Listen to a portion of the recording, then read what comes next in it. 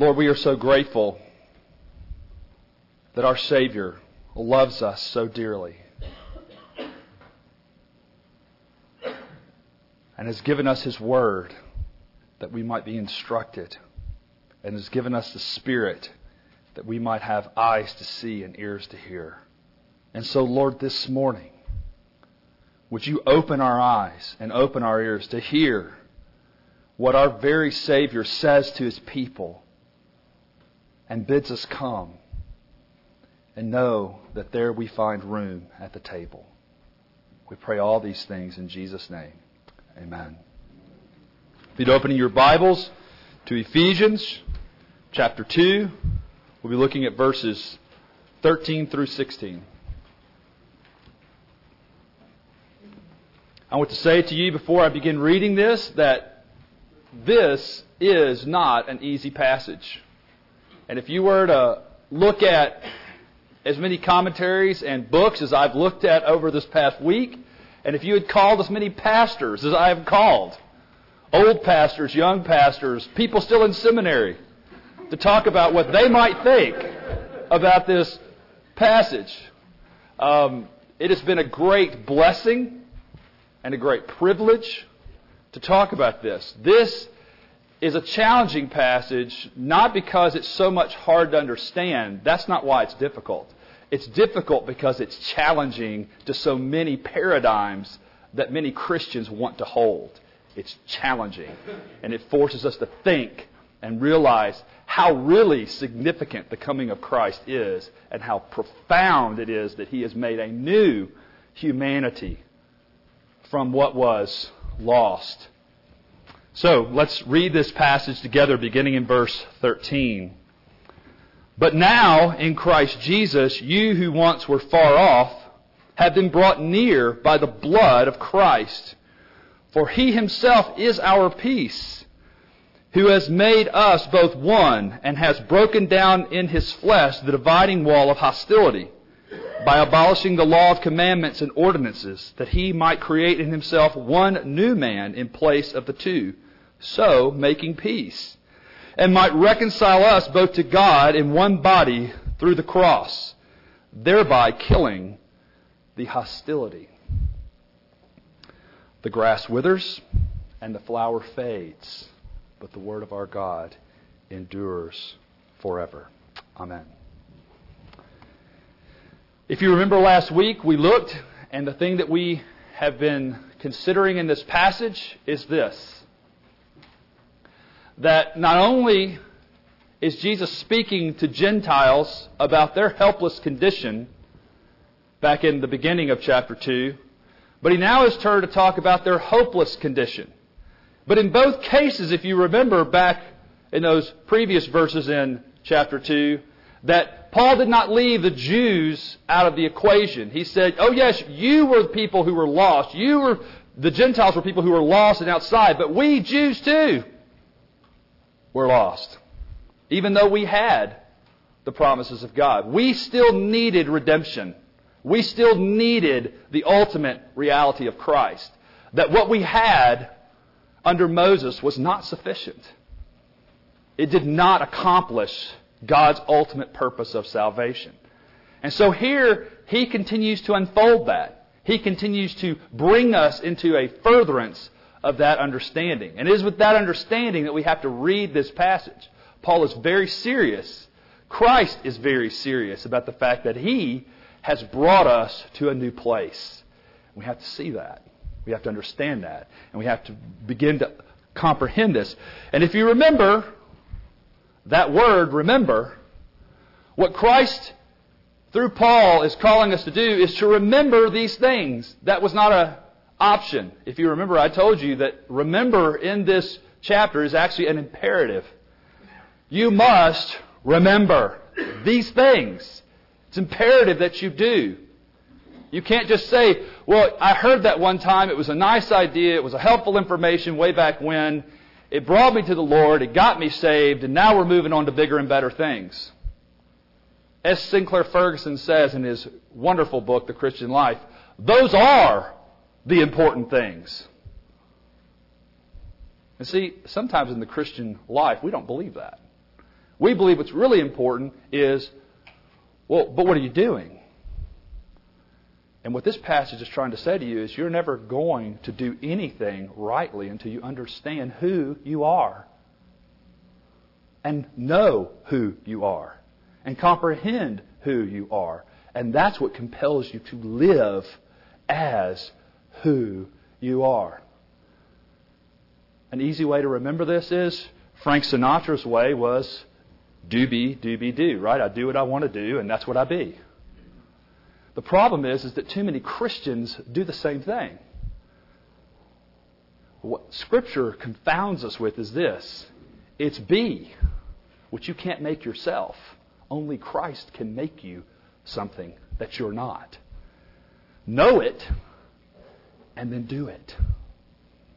Now, I pretty much have just told you the whole sermon. We're about to unpack what I just said. But that really is the nuts and bolts of what's being said here. Paul is basically reminding us that the first 3 chapters you've got to get clear in your mind if you're going to hear what he's got to say in 4, 5, and 6. Because he's going to start to say, do this, do that. Remember this. Remember you've got a new language. You've got a new way of acting. You need to have a new attitude about people. And so he's saying this is why. This is why you should have all those things. This is why your life should look differently and be differently. And so we must understand that reality first. So, remember as we think through this. The first point I want us to look at then is the peace of the new humanity. If we look at this passage then, look at what it tells us. It says that Christ Himself is our peace. I don't want you just to think about that in some obscure way. I want you to take it really tangibly. What Paul is saying to us is that Jesus in His very person is peace. To be united with Him, to be connected to Him, is to be a recipient in peace. Now, is it totality of peace yet? No. We continue to wrestle in this now and not yet reality. We now are in the heavenlies and yet we're still here. We now are seated with Christ, but yet we're still here. We are glorified according to Romans 8. He's justified us, glorified us. All these things are true and yet we still await those things in some measure. We are constantly caught as people who are in between. Now and not yet. But the point is that the reality of peace has broken in to a world at war. At war with itself, at war with nature, at war with God. At war. And it should not surprise us that we live in a world that is constantly at war. It should not surprise us that diseases run rampant and are at war with our bodies. This is a reality of living in a fallen world. And rest assured, our world is fallen. And so as we come to those terms, we need to understand that Christ breaks in and says there's real peace to be had. Peace of conscience.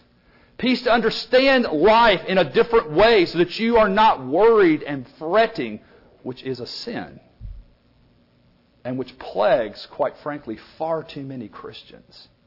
I can't tell you how many people I constantly talk to that tell me I'm worried about this and I'm worried about that and I'm fretting about this and I'm fretting about that. They may never use those words because, of course, they know the Bible says you're not supposed to worry and you're not supposed to fret. But that's what they do. They're fretting and they're worrying. And they cannot comprehend how these things are going to work themselves out, as if somehow God is not God. As if somehow Christ is not the maker and keeper of all His covenant promises.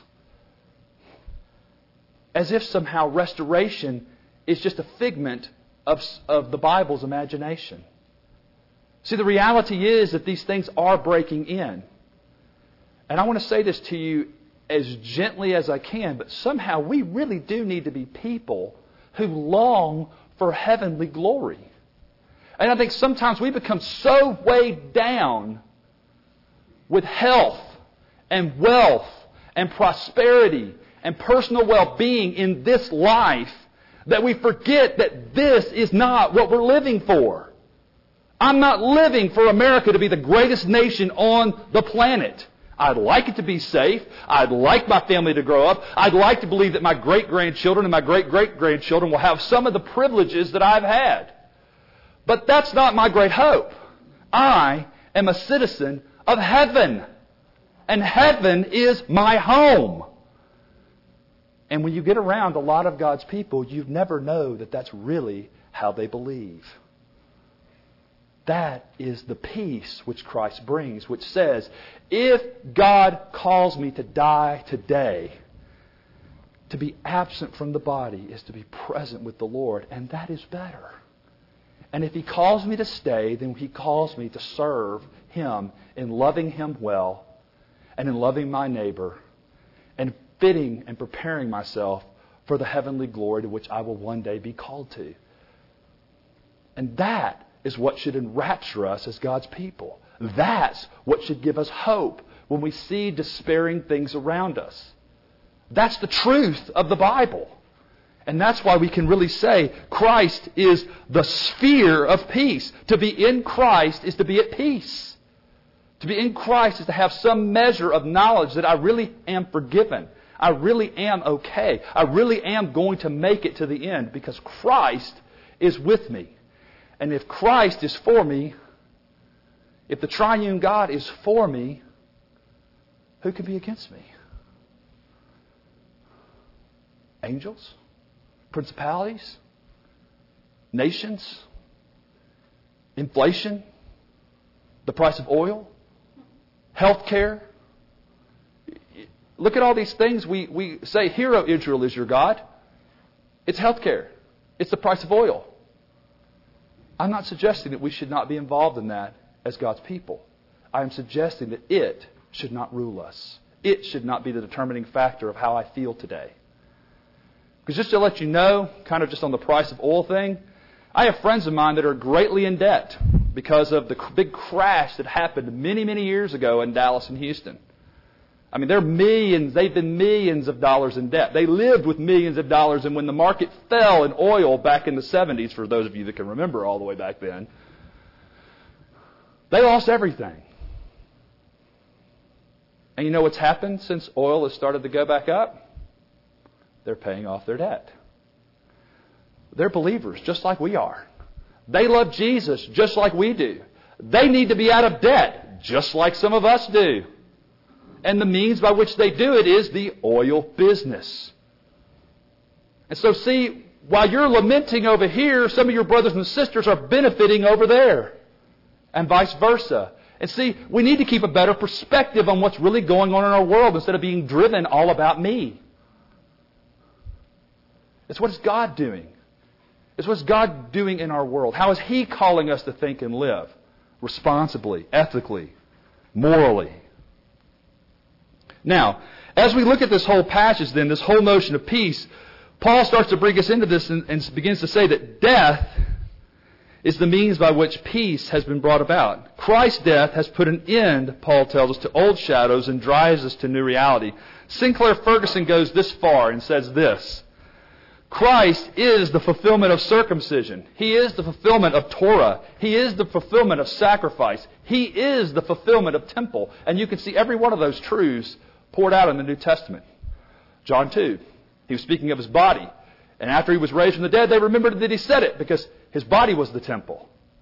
So you start to see how this theology begins to run into Paul's mind. He's already dealt with the whole understanding of circumcision. So through Christ's death, then, He unites them into one body. He breaks down the dividing wall of separation. He creates them into a new man and reconciles them to God with whom they were at enmity. That's a pretty powerful stuff. That's a pretty amazing stuff that He's doing. So let's begin to look then at this uniting of the new humanity. Here's what Paul says: For He Himself is our peace, who has made us both one and has broken down in His flesh the dividing wall of hostility by abolishing the law of commandments and ordinances. So Christ unites us by doing something. And what Paul tells us He does is He stops the hostility that was between the people, primarily talking about Jews and Gentiles, by breaking down this wall of the law and its ordinances. What does He mean by that? I mean, that could go in a million different directions, and certainly Christians have gone in a million different directions with this understanding. Well, Paul sees that the uniting of the whole of humanity is the pivotal point in redemptive history. See, that helps us. If we start to understand that somehow that all of human history since the fall has been looking forward to the uniting of Jew and Gentile, that begins to help us then. Because somehow God has to have been working out through thousands of years this goal of bringing the two into one. That's part of the plan. And so what we need to then understand is what has been the plan all along. Paul wants us to understand that this is a key to the gospel. If we want to understand the gospel rightly, we have to understand this correctly. So, here's the basic understanding. Paul sees two basic epochs, if you will, epochs of God's dealing with humanity. The first one was with Adam. And what did God do with Adam? God placed him in a garden. God placed him there, provided him with a suitable helpmeet, gave him everything he could possibly want, and said, be fruitful and multiply and spread my glory throughout the earth. That's your job. Get busy. Do this, and you will live. And if you don't do this, what will happen to you? You will die. So the mantra of the covenant God makes with Adam is, do this, and you will live. Adam failed. That's the bottom line. Adam failed. And because Adam failed to keep the covenant of works, humanity was plunged, as our confession tells us, into an estate of sin and misery. Now, because God is never caught off guard, we have to know that God knew Adam would fail. And God had a means of bringing salvation to His people. And so what did He begin to do? Well, that's exactly what we have to remember. God began to work out. That's why we have an Old Testament. That's why we love the Old Testament. That's why we read the Old Testament. That's why we use it. Because it begins to lay out in detail how God set about to redeem for Himself a people.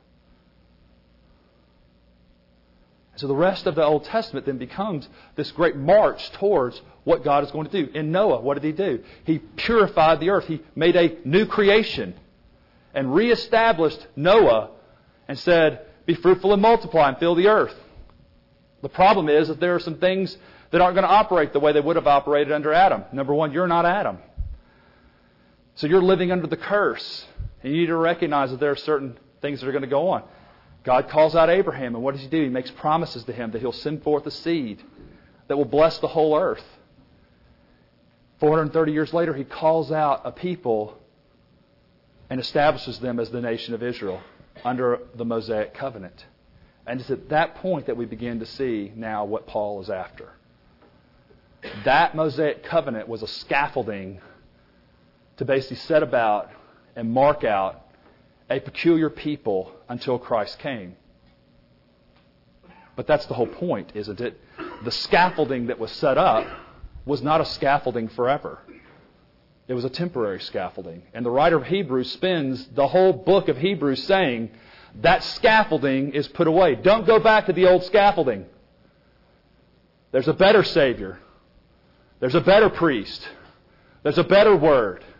Everything's better in Christ. Don't go back. Don't run back. Don't keep going back to what you once had. That all was looking forward to this, what's in Christ. And so, if we begin to look at that, then what we see is that he basically says the world is set up under two perspectives, the old Adam and the new Adam. The first man and the last man. Because if Adam had obeyed, everything was good for his posterity.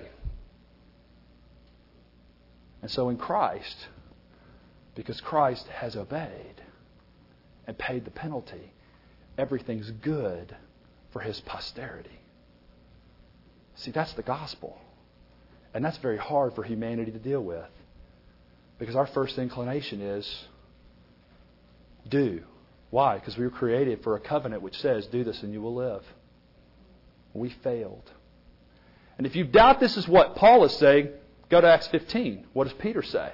Brothers, how can we bring these Gentiles back underneath the scaffolding that we ourselves have not been able to live up underneath? Because The basic quote of the Mosaic covenant was this: do this and you will live.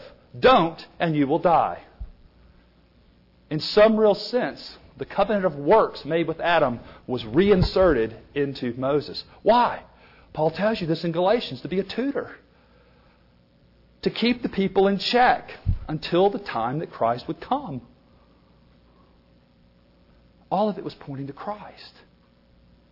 All of it. Now there's much more, and I don't have time to go into every jot and tittle, and some of you are very well read, and you're going to think, what about this, what about this, what about this? Don't go all those places. Just hear this. Just listen to this part right now. Because that's what Paul's talking about right now, is that Christ fulfills the covenant of works.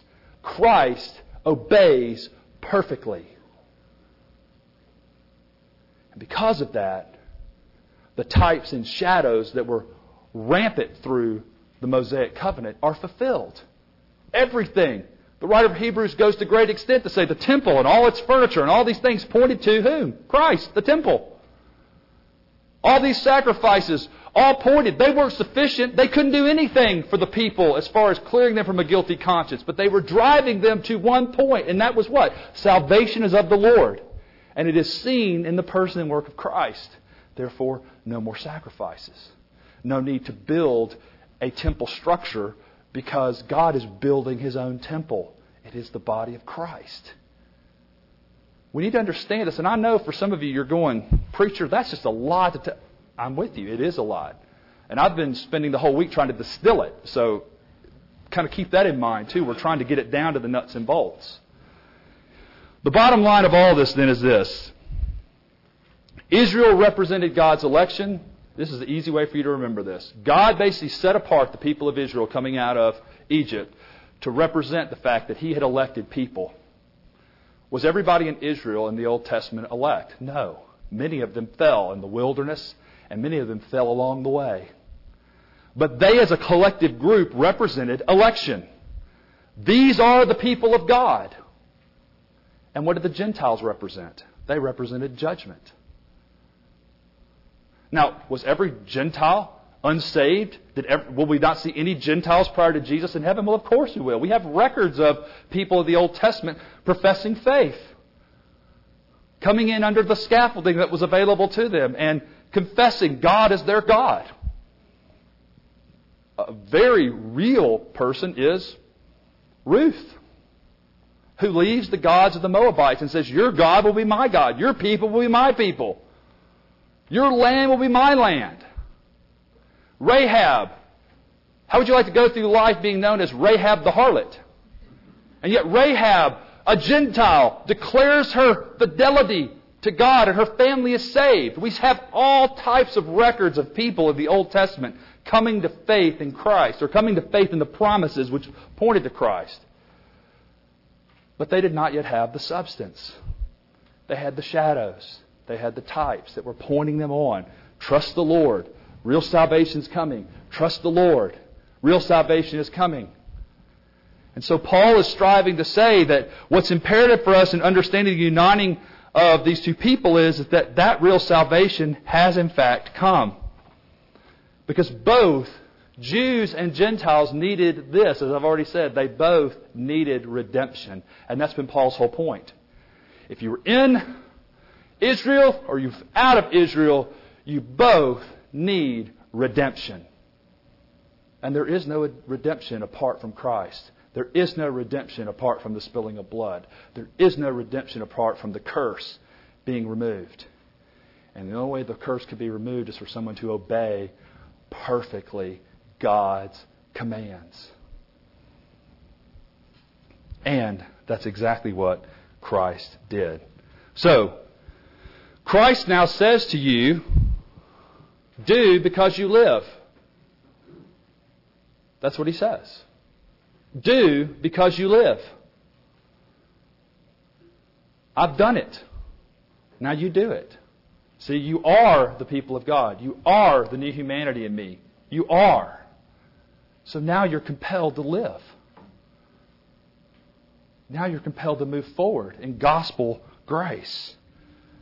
The second point that I want us to look at is that what we're told here in this passage is not only did He abolish those things that He might create in Him, but He did it so that He might create in Himself one new man in place of the two, so making peace.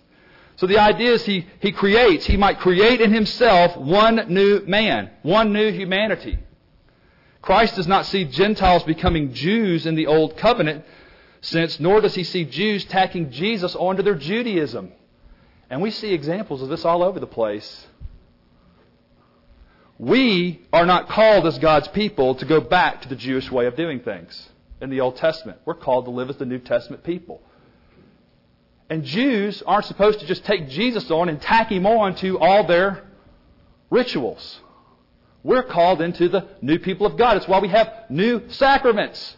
We don't have old sacraments. We don't celebrate Passover. We don't celebrate circumcision. We have baptism and the Lord's Supper. New signs and seals. Because we're a new people. And they're bloodless signs because the blood's already been spilt. Payment has already been made. We live this side of being recipients of God's mercy and grace. Paul is saying exactly what the writer of Hebrews is saying. You have been brought into the real deal. The thing all this pointed to. You are now something new and better in Christ. Don't run back to the old ways. Don't go back. You're being called forward. The earlier Christians were sometimes referred to as a third race of men. And I think that's fascinating. That other people would look at the Christian church and say, well, they're not part of Rome, and they're not part of Israel. They're like a third race of people. They don't fit in. They really don't fit in with the Jews, and they really don't fit in with the Gentiles because they've all merged together into one new man.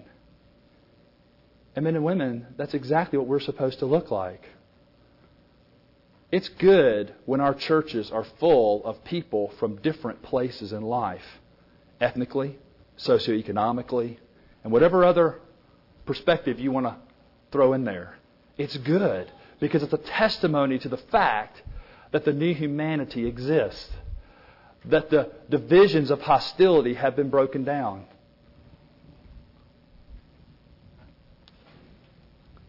We need to come to terms with the fact that exactly what this passage says, we have become one in Christ. We are truly one. Now the third thing I want us to look at then is the reconciling of the new humanity. The point here is not that Jesus first had to reconcile. Some people think that, so what Paul's saying is Jesus had to reconcile first Jews and Gentiles together and then He could reconcile them with God. Well, that's not at all what this passage is trying to lay out. What it's really saying is taking almost the lesser to the greater. There needed to be real reconciliation between humanity, and Paul's been addressing the fact that the Gentiles were outside of all the promises of God and all the various things of God. And so he addresses that first. This is what Christ has done. But here's the big picture. The big picture is that He has reconciled you to God. And see, this is where humanity today is frustrated, men and women.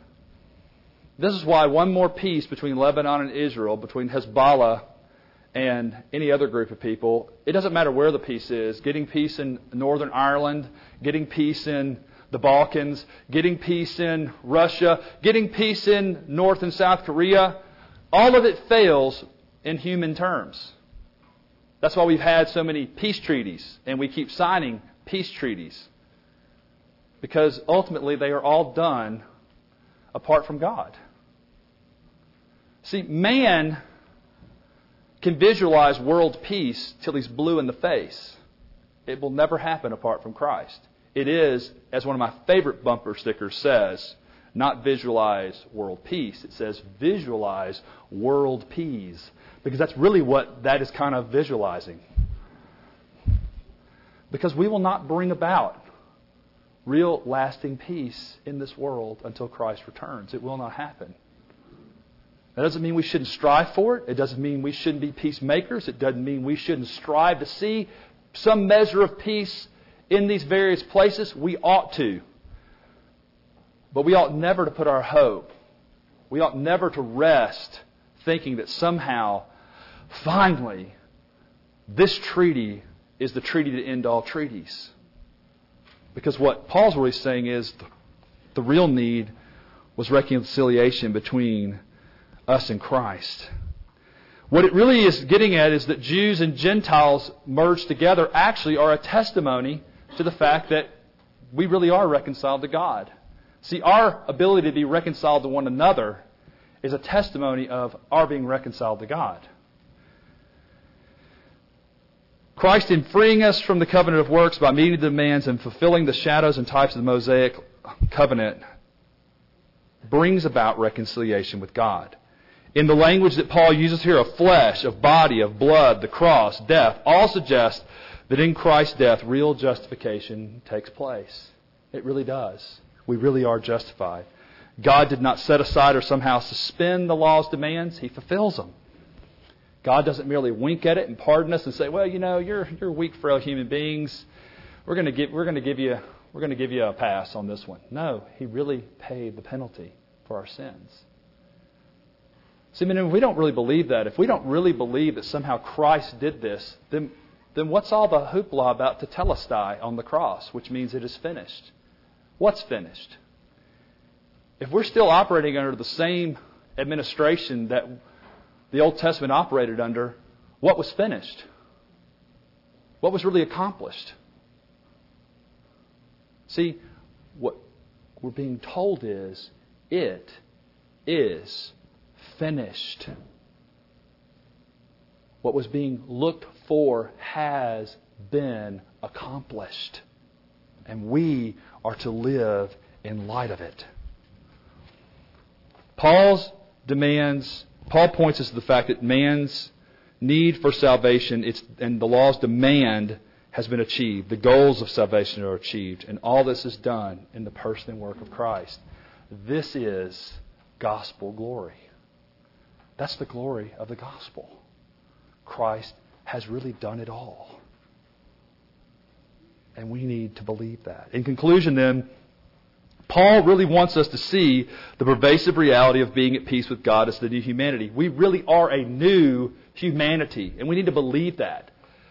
Old things have passed away. New things have come. Live in the new. This may seem too easy, but Paul is driving you and I to realize that part of true obedience, if you really want to be obedient to God, then do this. Remember what Christ has done. That's why the New Testament was written. Do you see what Christ has done? Do you believe what Christ has done? Do you live in light of what Christ has done? Do you? That's the whole point. So if we don't live that way, if we don't believe these things, if these things don't somehow transform us and change us, what's the point? If we're not any different today as the people of God than we were when we weren't the people of God, why all the hubbub? I continue to say, let's buy a keg, put it on the back of a golf cart, and go play golf until we die. It's pointless. It's foolish. It's a waste of time. Christ really has done what was required, and we need to believe it. It needs to take root in our hearts.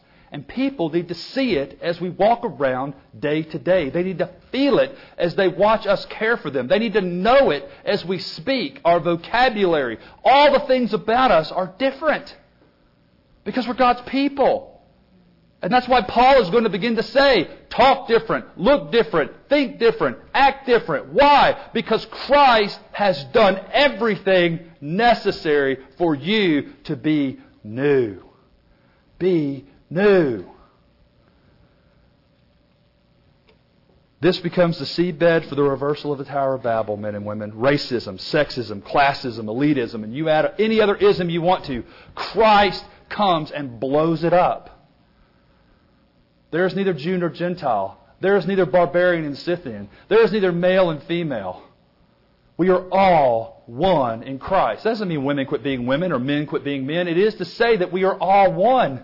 We all stand in union with Christ, which makes us all a part of the new humanity. This helps give us wisdom in understanding various social and political issues. And it reminds us, as I've already said before, we are citizens of heaven first. That takes first place in what decisions I make. And I'll give you a very tacit example.